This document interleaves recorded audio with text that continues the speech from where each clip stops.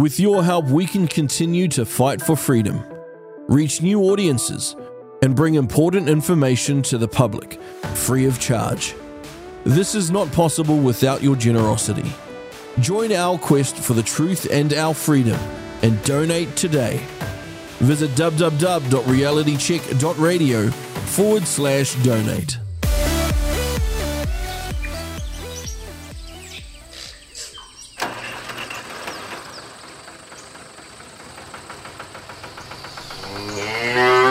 Winky stands in front of the mirror in the farmhouse bathroom.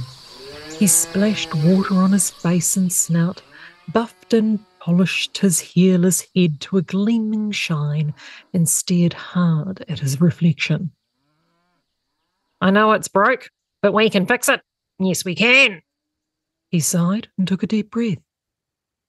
And I know we're broke, but we can fix it. Yes, we can. Today was the day that Oinky was to deliver his State of the Farm address to all the animals on Kiwi Farm. Speculation had been rife amongst the sheep all week on how things would go. Most of them were hangry and trying not to let their discontentment show. The rationing had already seen many lose weight, as well as patience, and those sheep trucked off to the works weren't being replaced. So with the sheep paddocks looking a little thin, so were the fleeces, and tensions were running high. Tensions were also running high at the annual Unicorn Festival. The day celebrating those animals who prefer Fantasyland to Kiwiland usually is a harmless enough event full of rainbows and glitters, air kisses and hairspray for both pits and heads.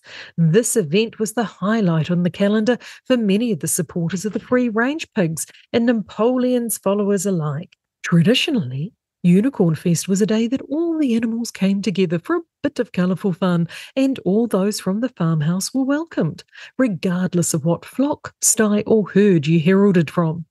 So off Winky Lux and Nicky Sow trotted with their colourful garb, resplendent smiles and open hearts to share in the celebrations. But alas, it appears all good manners and deportment usually displayed at the festival were absent this day, replaced by screeching and squawking, bellowing and bellyaching by the unusually angry crowd. After just a short time, Winky had to be whisked away by the farm tractor. No unicorns or rainbows for him this year. So with this memory still fresh in his mind, here Winky stood in front of the mirror, stony-faced. I know it's broke, but we can fix it. Yes, we can. I know we're broke, but we can fix it. Yes, we can. How was he going to deliver this terrible news and still be uplifting? Winky girded his pork loins and purposely strode out of the farmhouse to the steps to make his address.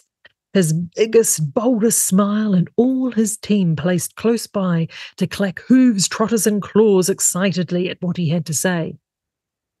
I know it's broke, but we can fix it. Yes, we can. I know we're broke, but we can fix it. Yes, we can.